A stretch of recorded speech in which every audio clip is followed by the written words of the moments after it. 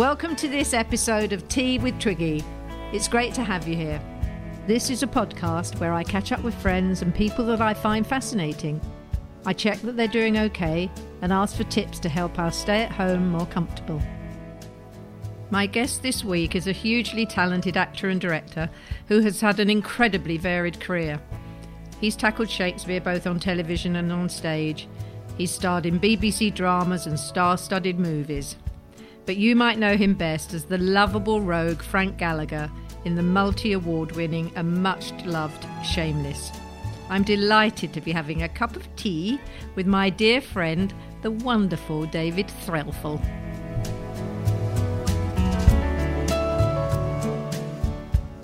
Could that be the wonderful David Threlfall on the line?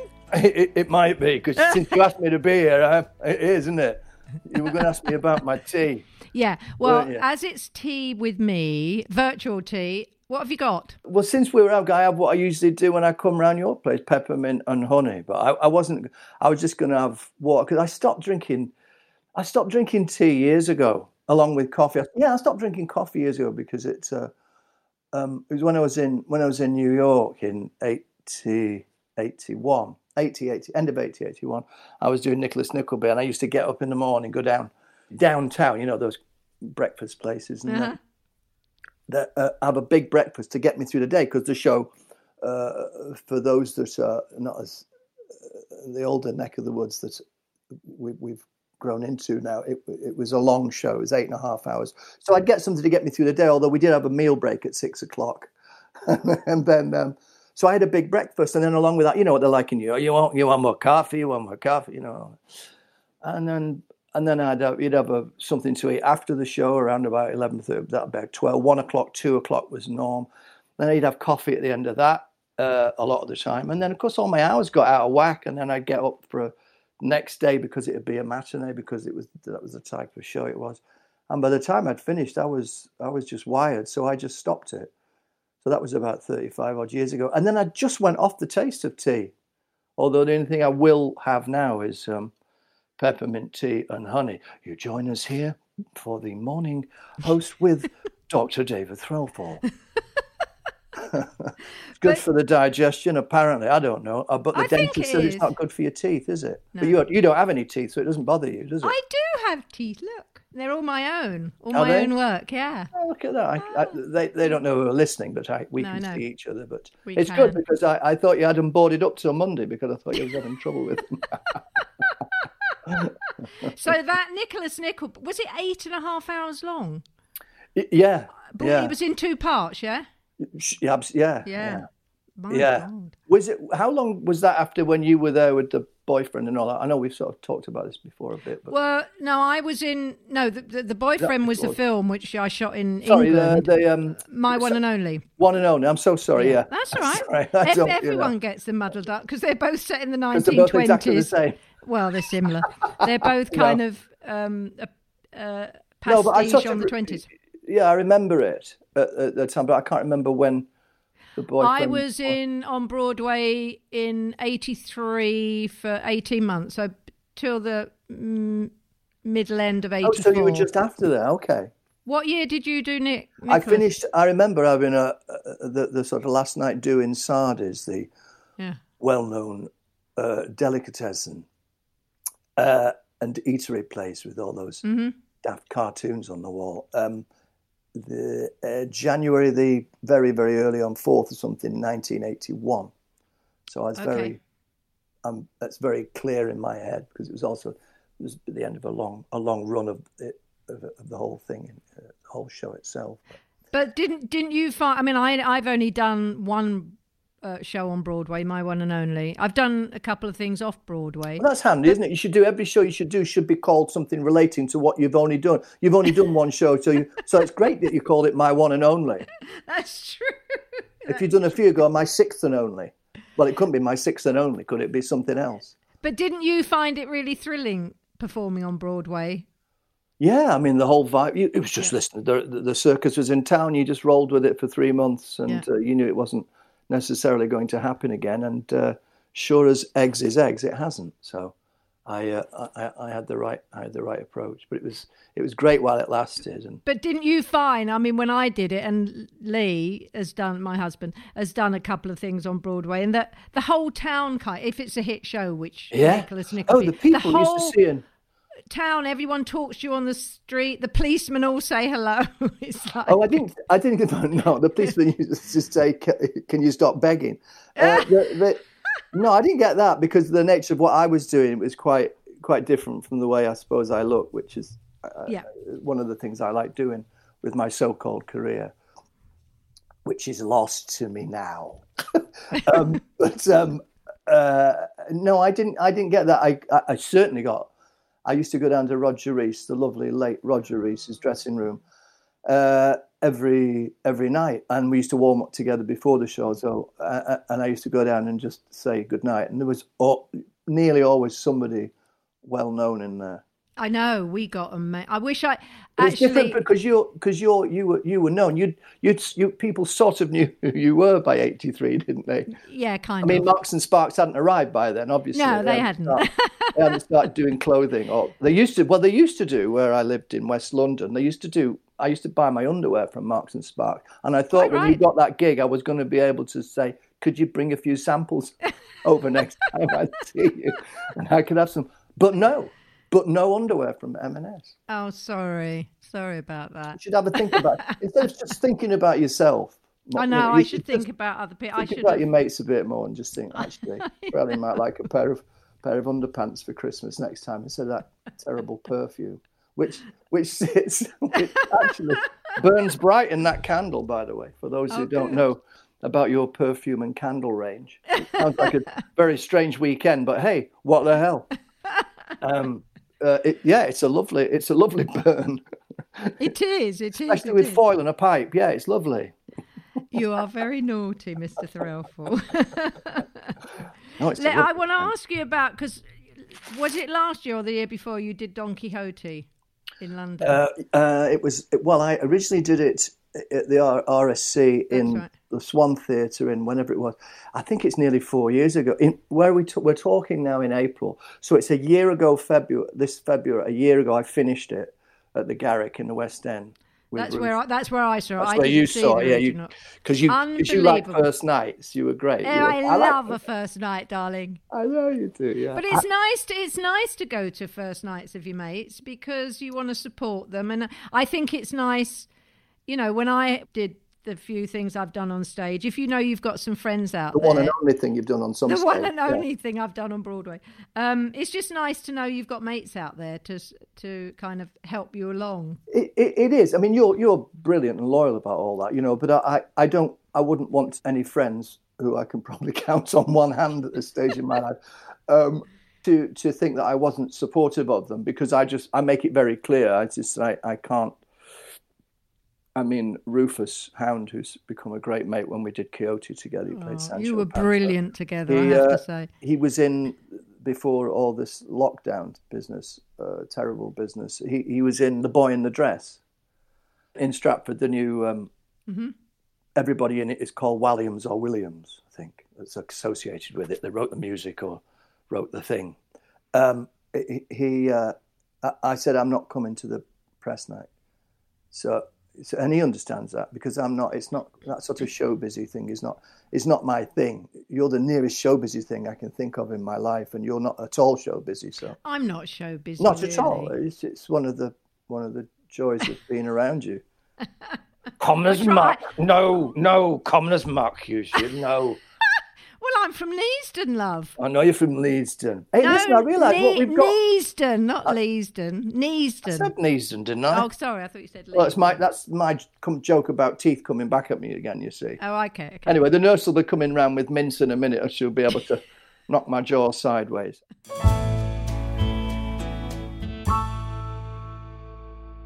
We talked about this once, but I realised you're talking about Neasden and perhaps upbringing. What we have in common is fathers who were really good craftsmen. I think your dad was a builder or a carpenter or something? He was a master carpenter. He worked in the film studios, Boreham Wood. And, I didn't know that. Yeah, he built sets until the British film industry kind of late 50s, early 60s, this film industry in Britain was not very healthy. So he went on to doing commercials and things. So was he building at the time like the Ealing comedies and all that kind of stuff?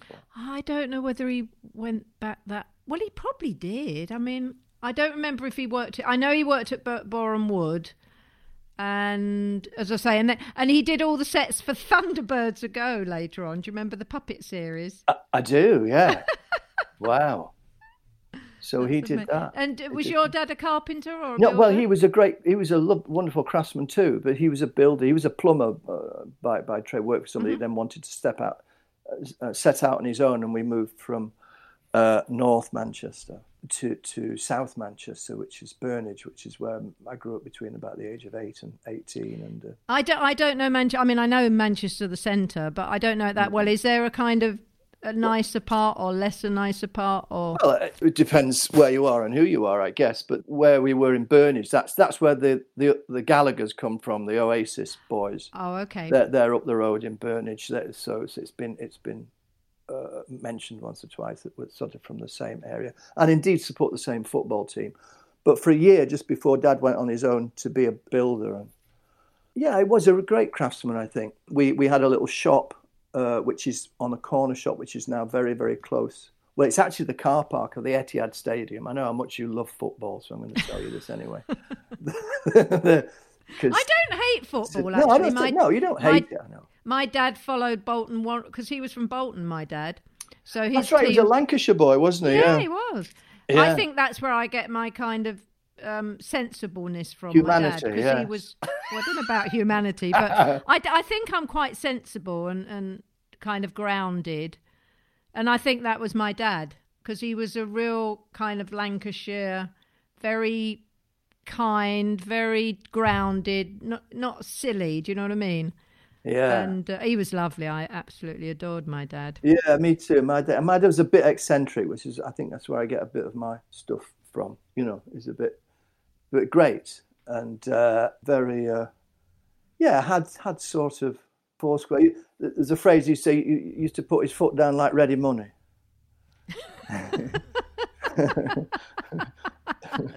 I've never heard that. Yeah, don't you love those? My mum used to have sayings that I still don't know what they mean. She used to say things like, if you can't fight, wear a big hat.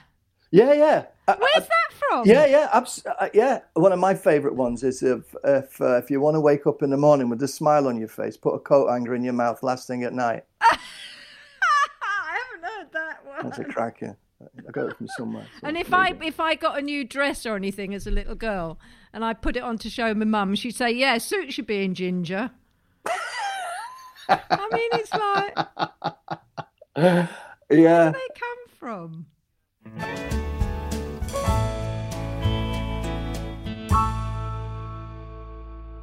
Did you always want to be an actor when you were a little football. Boy?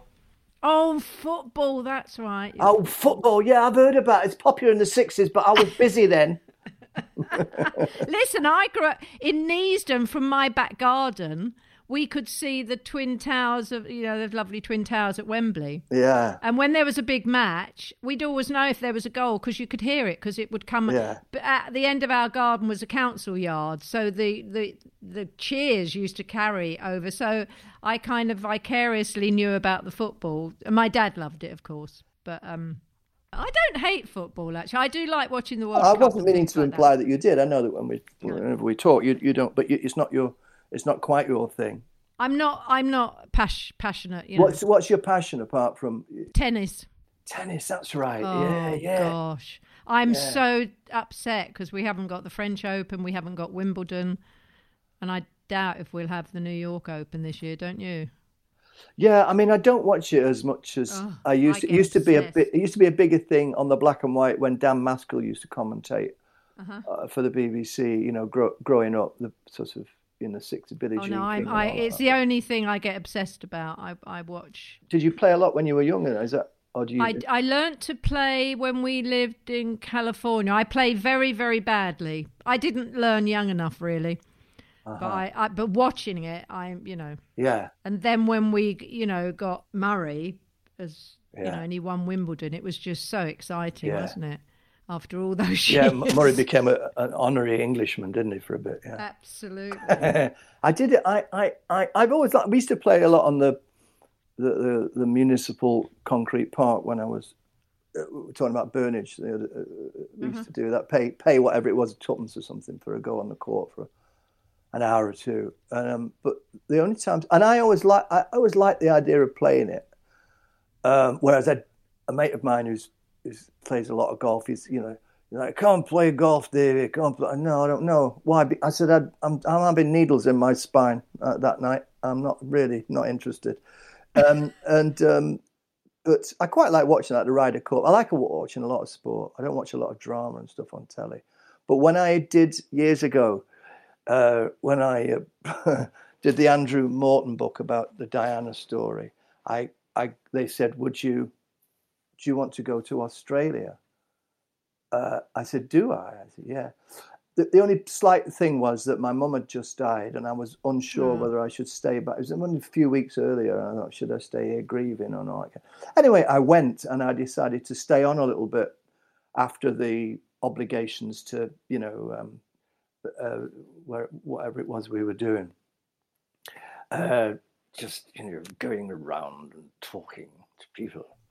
That's a brilliant. And I went to Hamilton Island. Up on the Barrier Reef, is it Queensland, up that neck of the woods. And while I was there, and I decided to stay on for about a week or so, which was actually really healing, the grief and everything. There was a guy there who was teaching tennis. That's where I'm headed with this. Oh, and okay. He said, this is all sorts of. There was a lot more exercise than actually playing tennis about how they. Because it's that thing about throwing the ball up and serving. You want it to skim across the net like they do at Wimbledon, right. don't you? Of course. So I learned a bit of that about how high to throw the ball and whop it. And you just say, oh, these boys and girls are fit. That's my point. They thought, wow, they're fit.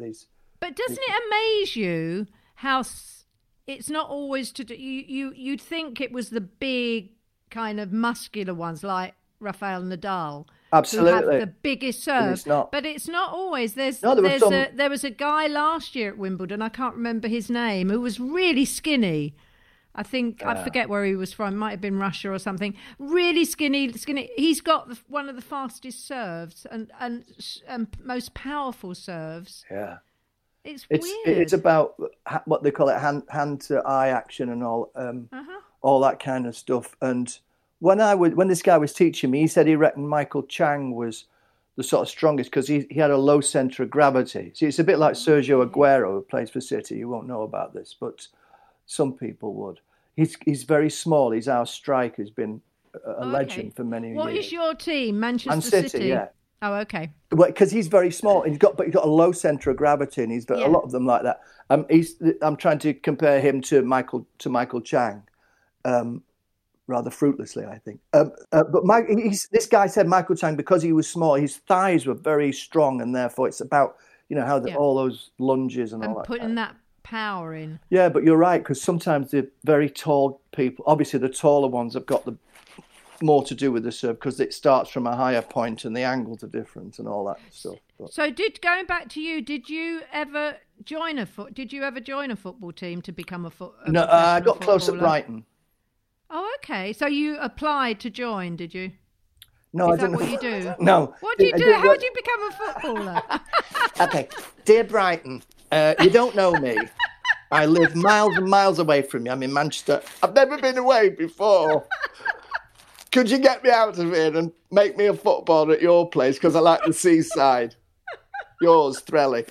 No, I was playing a football match in Manchester. Used to get scouted all the time. Like you were probably scouted at the beginning of your... Like model. I wasn't, but models do get scouted all the time. It's a similar thing.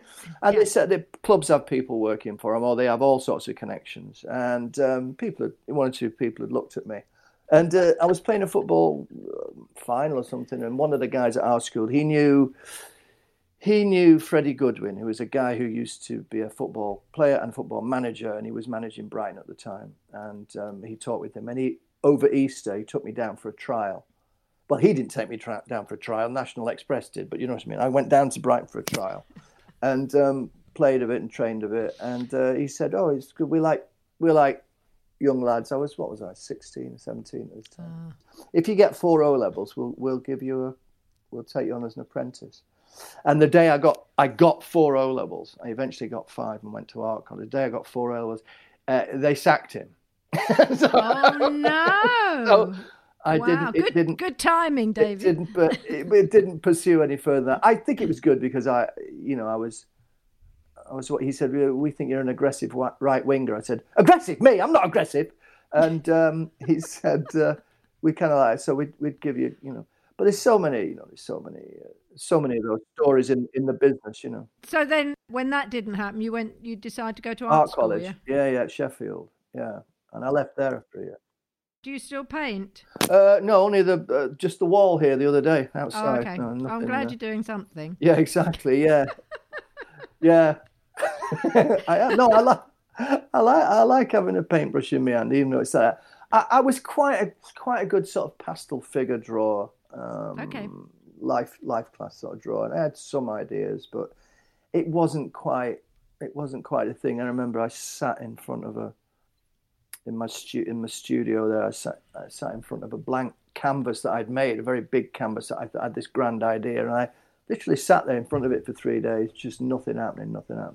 And on the 3rd day, I rose, and I said to someone, "Tell Bevan when you see him," which is the tutor, I was remembering, that I've left. Oh, you left. So I just got I got all my stuff together, pushed it all in the back of my Morris 1000 van, and drove across the Pennines back to Manchester. And my dad wasn't a bit surprised to see me, I don't think. Really? So how did the acting thing, where did that come from? Youth theatre. Youth that's theatre, what Lee did. Manchester Youth Theatre. Yeah. Did Lee do National Youth Theatre? No, he didn't do the National, but he did amateur, and then he did a youth one, I think. Okay. And then he joined an evening drama school called Mountview, which is now a big... Oh, that's why he has that link with Mountview. Yeah. Oh, it started evening classes, I see. Yeah, that's why he could do it, because he actually worked in a hairdresser's. Well, he looks the type. Yeah, absolutely. You wouldn't think so now, the state of his hair, would you, honestly? Oh, I see, right. I see.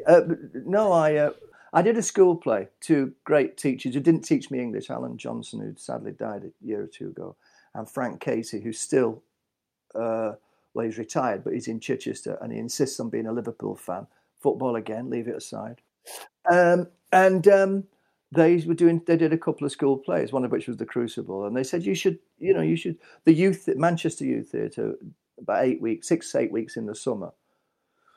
So I was labouring doing stuff, and I auditioned for them and got in, and run by Jeff and Hazel Sykes and other people around them, and they put on plays at the Manchester Library Theatre and the Forum Theatre in Wythenshawe, and I've still got. I met one of my oldest friends, Alan Williams, who's I talked to just the other day. I met him there, and he's a wonderful actor, writer. I made some great pals there, and some of those people that were at the Manchester Youth Theatre, they sort of they were drawn in from all over the country, particularly the north, but anywhere really, and they all did, they're not just acting; it was stage management, etc., lighting and everything. And they gave them things to do put on 2 or 3 plays over the summer, and I did that for 2 or 3. Maybe even 4 years. By the time I was at drama school, in the summer, I did again labouring to sort of help pay my way through that summer, as well as youth theatre. So I did it for about 4 years. So very, very important. Sadly, demise now. I mean, Jeff and Hazel died a few years ago now, and it wasn't able to maintain. I don't know the ins and outs, but it wasn't able to maintain its. That's a shame. Its way forward. But Jeff was in the Navy with Michael Croft, who ran the National Youth Theatre. That was the point I was trying to make. So there was always a link between the National and the Manchester Youth Theatre. So do you think one of those people I always ask people if there was, because the person who changed my life was Ken Russell. Because, I was very happily modelling. I was doing okay. And I met Ken Russell when I was... I heard, yeah. When I was 18, and, he cast me in The Boyfriend. And how did that happen then? Did you just call you up and say, come in and... Because it's, because we've had this conversation, you and I, and we had a project that was sadly, the rug was pulled from underneath us recently. But I've always felt that about you, that I really, would love to direct you in something, because I think that there is something... We'll have to find something Yeah, else. but what I'm asking is that Russell saw the same. Yeah, I mean, I got a call. It wasn't The Boyfriend that I met him about. He was going to do a film from a William Faulkner book called The Wishing Tree. Okay. Which was about a kind of a magical wizard man who travelled the globe with a young girl. And I was, Nothing wrong with that. Nothing wrong with that. Nothing wrong with that. Nothing funny. But so I met him literally for lunch. The film never happened. I see. Because I loved Ken and he changed my life, but he was quite volatile, and lots of projects didn't happen for whatever reason. Yeah. But that was part of his genius, really. But for me, he changed my life, because having met him, we became him and his wife Shirley, who I loved and adored, who did all the costumes for his films, became great friends, and that's how The Boyfriend came out of that. Because I had no ambition at that point to perform. I didn't have any ambition to be a model. I mean, it was a dream to be a model, but I thought I was said that sort of fell across you a little bit, that model. Yeah, well, I was so funny looking. If you looked at models before me, they were these incredibly elegant, gorgeous, 5'11", beautiful creatures, and I was 5'6", as skinny as they come, funny little kind of knock knees and a funny little face. So I didn't think I'd become don't put yourself down, honestly. It's worked out all right. No, don't, honestly. No, but in hindsight, looking back, that's why what happened to me happened, because I looked so different. It was different, yeah. I was different. And I didn't know that. That was me. You just, But they needed a new look in the mid-60s, and I happened to fit the bill, I suppose. Yeah, I think that there's a whole coming together of all sorts of, what's the word? You get all your ducks in your own. All the stars collide for various people, have something at one time. You can't set out, can you, and go, no. I know, I'll do this. Because I think if you do, it's very false. Don't you? When journalists sometimes ask you, did you plan your career? I don't. How does anyone plan their career? No, I don't think you can. I think some people get to it. Certainly with some actors, I think there's a certain thing. If you get a little part, you get another one, you get some notoriety, then the thing is to then manage that in a different way. But that's usually slightly higher up the food. People who end up being up the food chain, the A-listers in Hollywood and all that kind of. What was your first professional role, paying role? Paying role? Well, actually, it was while I was still at art and drama school. I did a thing, in the old days, there was a series called Second City Firsts. Mm-hmm. Oh, I remember that. And also a little series called Scene, Scene. And they also almost happened at the same time. What came first? It was Scene, in fact. Okay. Written by my old friend Jeff Case, who, again, sadly died last year. Yeah, well, we talked about, Yeah, well, Lee had a project. We were talking about it, and I had to tell you he died. It was terrible. Real shock. Terrible. But Jeff wrote that, and then sort of from that, a lovely guy called Michael Simpson said, you should try and get an agent at some point. And I think because I'd done, was that prior to that?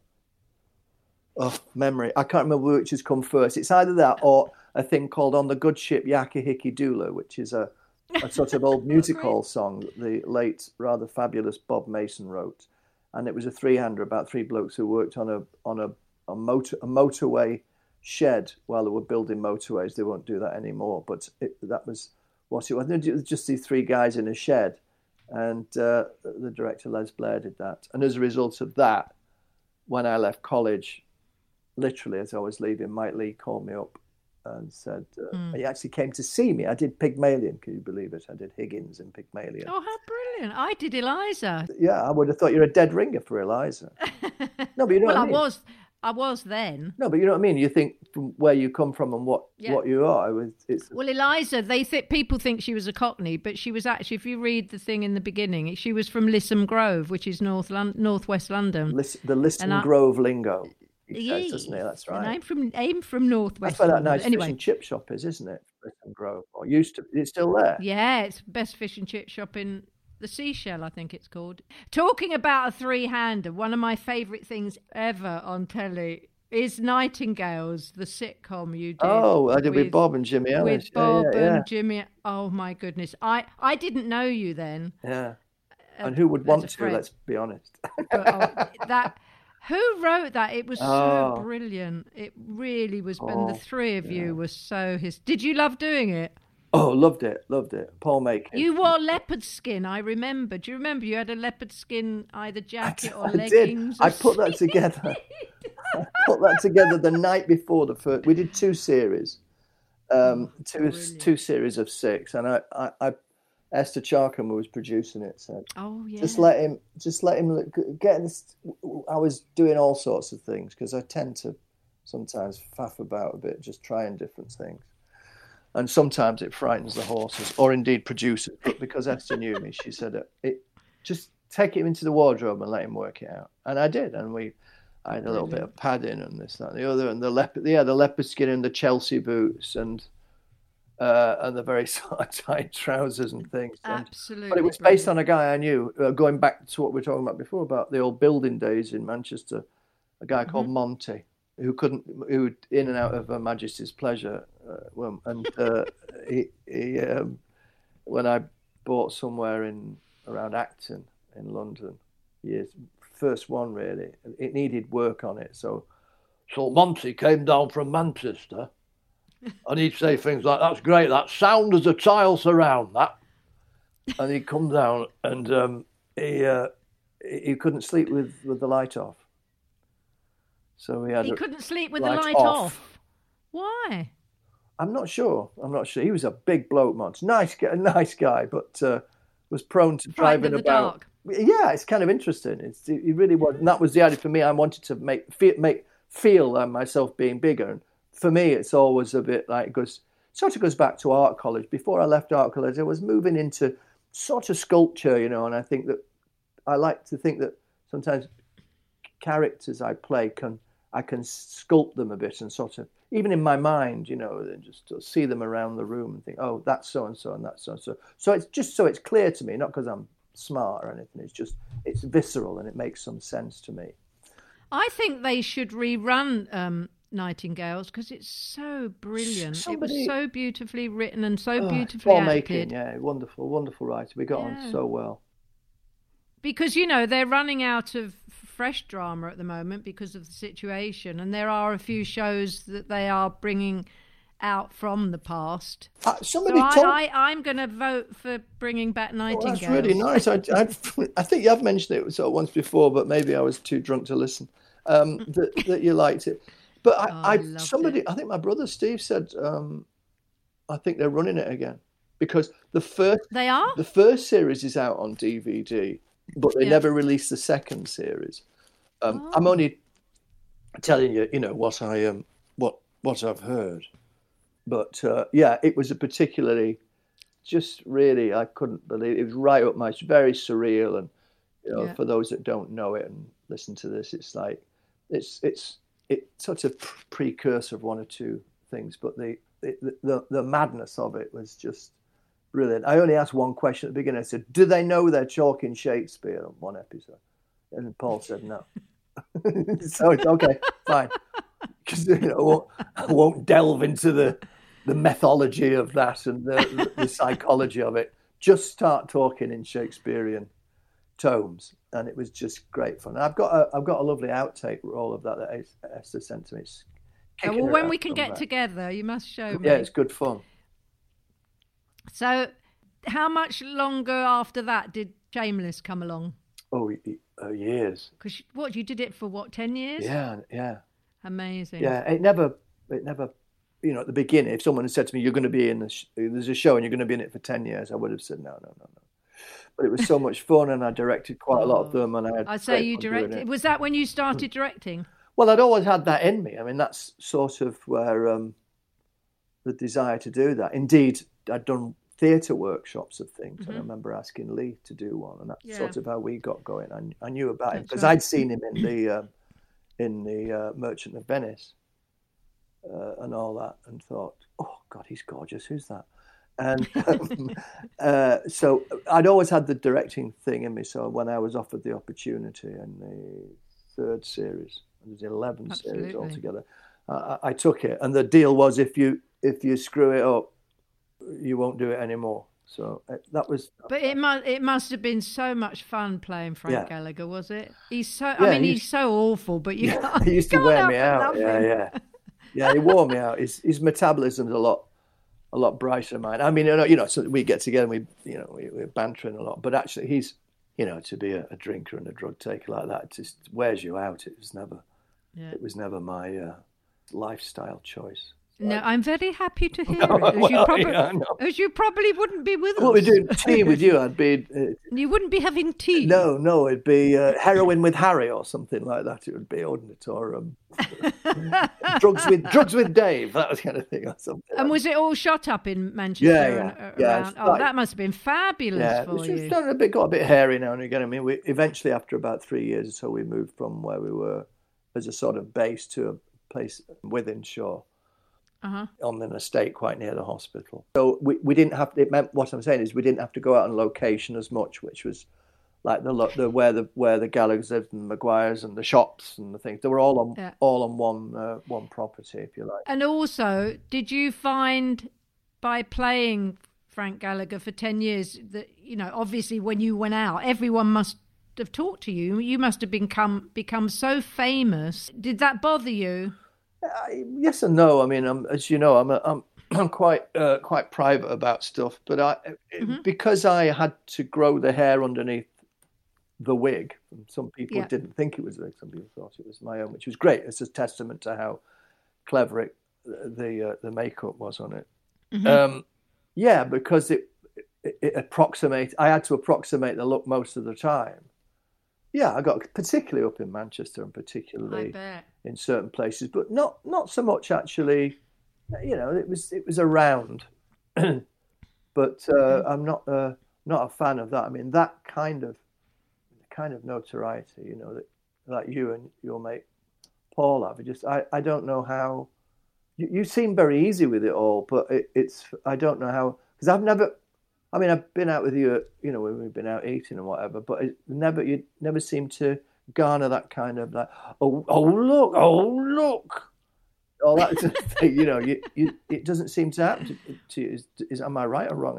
I don't know. We've never talked about it. Yeah, I don't change my lifestyle at all. People come up and talk to me, but they talk to me like they've known me for years. Yeah. It's like, I don't get kind of I think somebody like Paul McCartney, who you just mentioned, I think can be quite scary for those for guys, because you get mad fans. Yeah.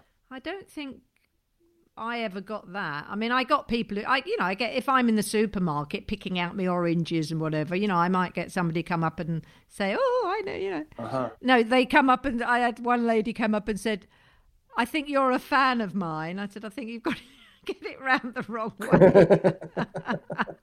And they just want you to sign something, or whatever. Yeah. I did once on the Underground get a guy who was a bit drunk, and that was a bit scary because he started saying my name very loudly, Oh, Twiggy! Yeah. I love you, Twiggy. Yeah. And it's please let me get off. Yeah, you shouldn't take Lee out with you that late at night, I don't think.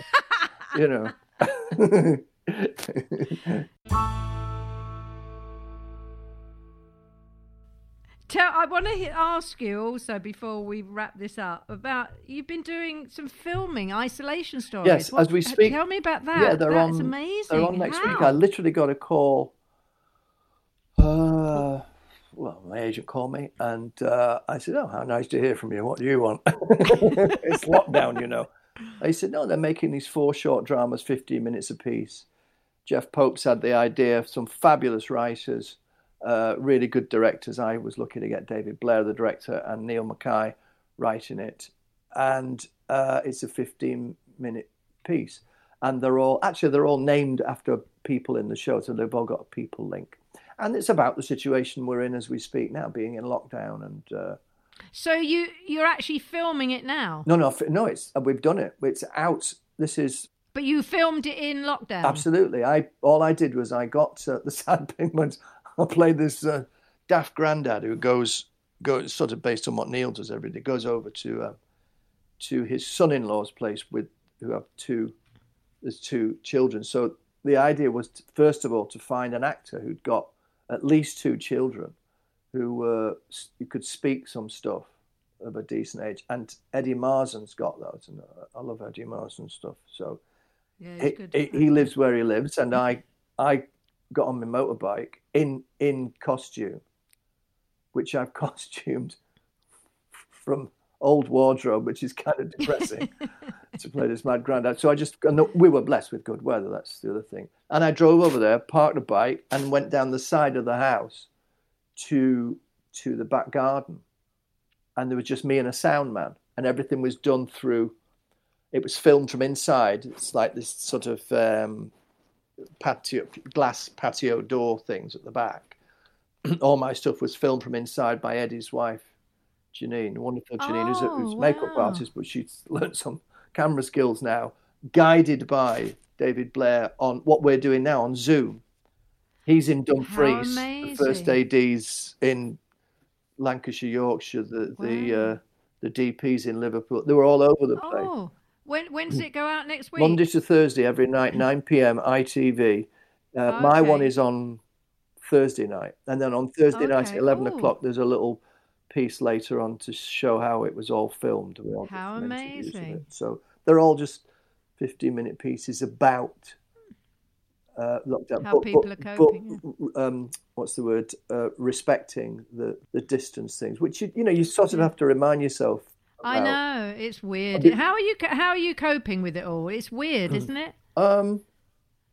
I mean, we're all getting used to it, but because we have to. I think we're finding things like this, that you I think people I speak to, and certainly what I feel is that you're finding a little bit more time to talk to people you haven't talked. Family. I've got family. What's left up and down around the country a bit, from sort of Blackburn to down in Cornwall. And you're finding time to talk to people more. I had certain people like my friend Alan Williams, I was telling you earlier, or indeed Jeff Case. Once I start talking, I know I'm going to be on for a while. Do you know what I mean? Yeah. I know with you, when we talk, we talk for a bit. I say, try and make you laugh, and then you fuck off and say, I've got to go and do something now because you're boring me. So I don't say that. No, That's not true. No, you never say it. I don't. Yeah. You don't. Don't write it in a letter to me though, ever again. And but I think you're finding the spontaneity of being able to say to certain people you have in your life, you go, oh great, well let's go and have a drink in I can't do that. I know. I'll meet you next weekend. Oh, I can't do that. No. So that's that. There's a primary pulse and then a secondary one, and I think personally, that things that the way we're used to behaving. And I found this while we were filming, actually. I thought before some executive says it somewhere, well, if we can make decent drama and it looks like this with only a handful of people, why do we need everybody? But what it made me think was that this is exactly why we need everybody on a film set or a TV set or theatre or whatever. I think theatre may suffer for a while. Because of people saying, well, we're gradually going back. I don't think we're anywhere near when these numbers are still even, one person also, dying. I think, people will find it very hard to think about going into a space where you're sitting so close to other people for 2 hours or 2.5 hours. I think that's going to take a while. Yeah. Do you think that do you think that it will change people in any way? Do you think people will be once we're getting through this? Do you think that it will change people's behaviour? I think people are being nicer to each other now because of what's happened. And there's so many amazing, obviously the obvious heroes are the people at the NHS. I don't know how they do it. The nurses and the doctors, they are true heroes. And then like people like, now Colonel Tom, who raised all that money. I mean, and you just see acts of kind, when they wanted volunteers, something like 750,000 people. Absolutely, yeah. I mean, it's amazing. So that's again, I can remember, Mum and Dad telling me, I wasn't born in the war, not as you weren't, but how people kind of helped each other and were kind. Let's hope that doesn't go away. But do you not think, though, that you hear this a lot about the comparison between how this country was in the war and what we're doing now in lockdown, you just sort of sense people thinking, all right, well we've had a few weeks of lockdown, and it's just starting to almost literally cross the line, whether it be in the supermarket or emotionally, getting near people, because that's our natural instincts. That whether that'll we have to be real careful we don't impinge on. Well, that's what they've been saying, that we don't suddenly rush and do things too soon, because then there'll be another spike. Yeah. And just let us not forget there are still a lot of people dying, which is it is going down, but it is still it's still an incredible amount. Not a happy situation. It is an incredible situation. One that I mean, you've seen all these films about things like this, but you never really expect people. You feel like if you went out at all, you're just like, oh, I shouldn't really be out or whatever. But and also thinking, well, filming, was it barely a week ago, and thinking, well, should I be out? But it's good. It's good to be doing something that is reflecting what's going on. I mean, I think actors are used to doing that anyway. It's what's it? Shakespeare had it, the brief chronicles of the. I've forgotten the quote. Anyway, it's Hamlet talking to Rosencrantz and Guildenstern about the players, saying that the brief chronicles of the time, and it sounds a bit airy-fairy, but I do think it's true. It's very easy for me anyway to think, well, if they're going to be giving people the self-employed, which actors are, so much a month if they can, you'd think actors are way down the list. You think they've got to be giving self-employed people who are plumbers and all that kind of thing. You won't want actors, but then you think, well, what about the yoga teachers and the personal trainers and all that, as well as all the more vital people right now? But my hunch is we're going to be thinking about this and dealing with this for quite a long time. I think so. As long as you all don't rush out to the pub the moment you think, well, we're relaxing, and think, I know, let's go to the pub and drink, and think, no, let's go to the theatre, and say, no, for Christ's sake, it's not going to happen, is it? No, I know. Sadly, it isn't. Yeah. But have you learnt any new skills while you've been in? I mean, do you cook? Are you a cook? Yeah. I've always cooked. It's been that's not been an issue. I like to because we've talked about stuff before. Like looking at maybe projects for certain. There's always something to do if you like DIY. I'm not in any sense of the description of DIY. But there are things to do. There are those things that needs to get done. And some shelves fell down the other day. And I thought, right, well, I've got all day. I've got time to do that, and I can use some of my dad's old tools. And it took me a day or two at a certain leisurely pace, but it got done. But new skill, probably, to be honest with you, Twigs, the only new skill is this thing, Zoom. Knowing how to get it. I mean, it took a while with Kobe today to get hooked up, but I've done a bit of that, and also I'm getting. I mean, I could do other things because I drive the motorbike. I thought, well, I'd do delivery, blood delivery, and all that kind of thing.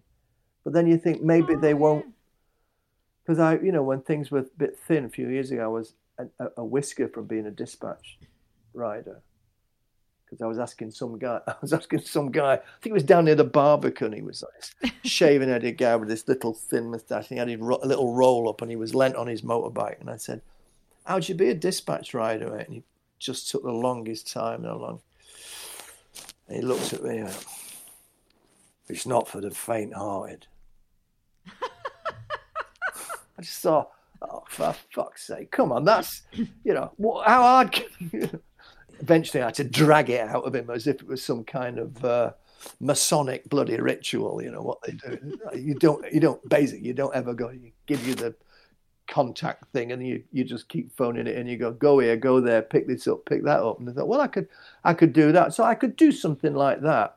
But as I say, the only thing is I'm lucky that I've most of my adult life I've been doing the thing I love, which is acting or relating. Well, we all are, aren't we? Yeah, really blessed, so I can't complain. I mean, there's different movements and different juices flowing inside our industry, right? I can't believe I've just said that. But inside our industry, things are changing, is what I mean, and that's fine. And things do change, of course.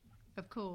But and that's all groovy. But it's sort of really, I think, I'll looking for that thing we were involved in. I think I'm looking at something now. I've gone back to, and I've said this mate of mine, read this. What do you think is the problem? Is its peer and all that kind of thing? And I wish I could quite quickly do something that I'm involved with writing or directing, that it would get on quick. I'm not sure I've got the wherewithal or indeed the patience to sit out. So I mean, certainly one idea I've had, the idea's been there for 20 years, in fact, two of them, but one is, at the moment has been I took it to somebody with a friend of mine who's sort of been with me on it all the way, and they're sort of, it needs slightly modernising and needs this and that, and the other, and I mean, I understand that, but I think it's also,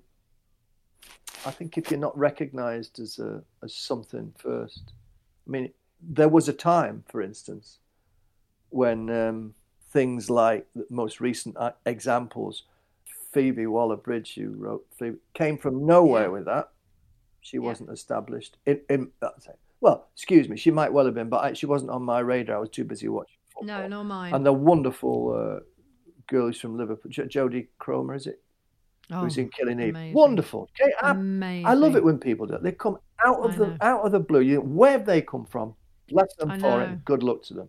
But they're given a thing and just think, well, it works. It can work. I'm not decrying or being bitter about it. Just saying, it'd be good if sometimes you just get a little bit of a slot, something to say. Well, look, what about this? Like when you were talking about Ken Russell, who we were in the same film, by the way, the Russia House years ago. I did the read through with him, but we never actually did the same scene. Oh, really? Yeah. I thought he was great. And what was I going to say? I've got off it with Ken Russell. Oh, when he said to you, I've had too much champagne. He called you next and said, "Let's make this." And within a year, you made it. Yeah. You made it because he's able to green light. Well, he was in the position. He was at the time probably the hottest British filmmaker. Yeah. So I was lucky in that respect. And also, as you know, people either loved Ken's films or they hated them. There was kind of no in between. Yeah, I really liked them.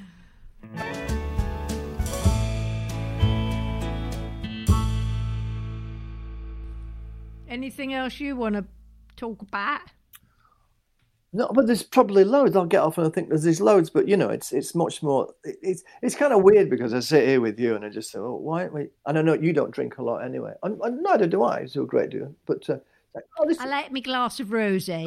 You do like a glass of rosé, yeah. I do. Were you a Matthias Rosé fan, by the way, when it kicked? That was it was too sweet, wasn't it? No, yeah. We used to go to a restaurant. They used to have the candles in. That's right. Bottles, didn't they? Yeah. Where's the best place you've been on holiday?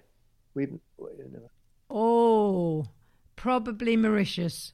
Because number one, it's incredibly beautiful, and the sweetest, loveliest people. Apparently, I'm talking about 15, 16 years ago, or it might be even more.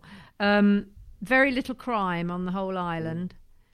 It's off the coast of Africa, I think. I believe it is, yeah. Yeah. And we stayed in a beautiful hotel on the east coast. and just white sandy beaches. And actually Carly, my daughter, and Lee and I, we went, and she had her birthday there, and it's just gorgeous and really lovely people. It's not a sightseeing holiday. It's a kind of lay on the beach and relax. That was gorgeous. Where's your favourite? Yeah. What do you dream of going back to? There's a place called Rayavadi in Thailand, which is near Krabi. You have to get on a boat to get to it. There's places I haven't been that I'd like to go. I like to travel, but I don't travel well, Twigs. No, I'm not a great traveller. Long haul flights really freak me out because I don't like flying, but I do it, and I've done it over the many years. I'm the same. I hate it. I didn't know that about you, because I thought, I just presume, with you doing a lot of travelling in your life, you must. But I'm one of those that I can't sleep on trains or planes.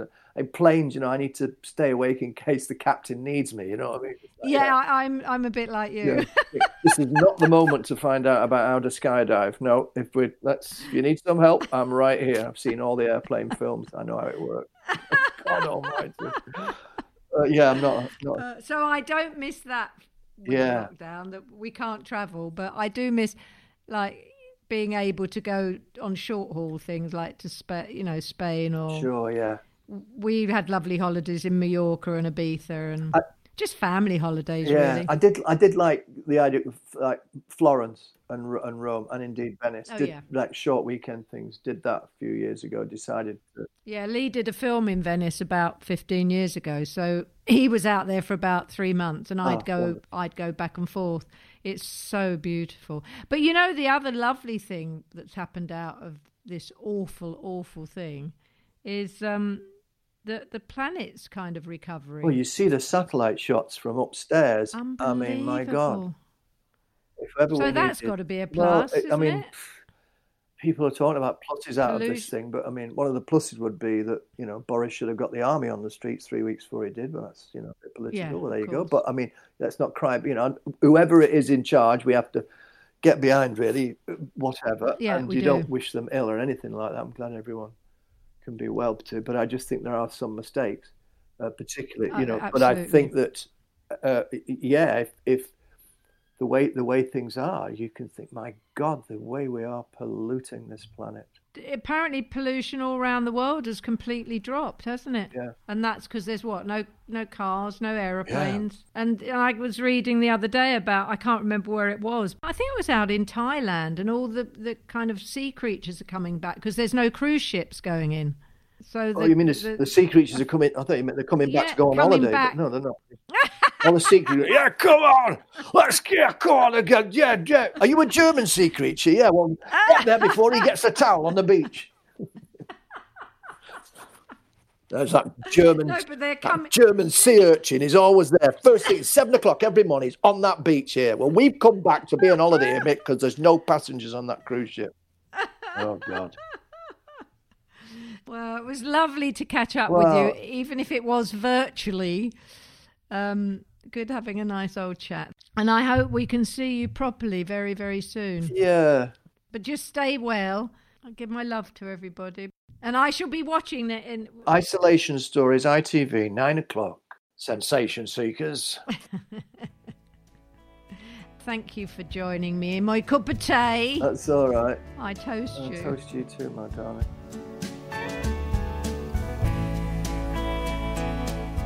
Oh, that was so lovely to catch up with David. He's such a lovely man and a wonderful actor. And wasn't that interesting about how they shot Isolation Stories? If you missed it when it went out live on ITV, you can stream it on ITV Hub. So check it out. If you've enjoyed listening to Tea with Twiggy, please take a moment to give us a lovely 5-star rating on Apple Podcasts. It really helps other people to find the show. If you haven't done so already, please subscribe to this podcast so you auto-magically get the next episodes for free. And do tell all your friends and family about it too. If you want to connect with me, I'd love to hear from you. You can find me on Twitter @Twiggy, or you can find me on Instagram @TwiggyLawson. My thanks go to all the people that have helped this podcast happen. Many thanks to James Carroll and all the team at North Bank Talent Management. Thanks to all the team at Stripped Media, including Ben Williams, who edits the show, my producer Kobe Omanaka, and executive producers Tom Wally and Dave Corkery. The music you can hear now is my version of Waterloo Sunset by the Kinks. If you'd like to hear the whole song, you can find it and all the other songs I've recorded on iTunes and Spotify, so check it out. I look forward to you joining me for my next episode. So see you then. Bye.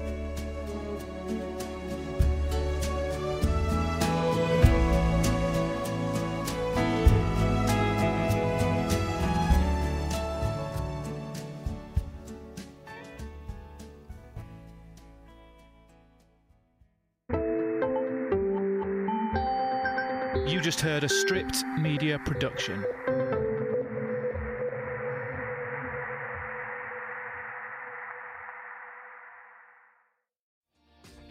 Hi, my name is Kay Adams, and to be honest, I'm not so good with the ageing process, so I enlisted my old chum, the filter-free Cara McKenzie, to advise. Could you imagine being a porn star? The room would need to be really hot for me to strip off. To be honest, she's not much help, but she is rather amusing.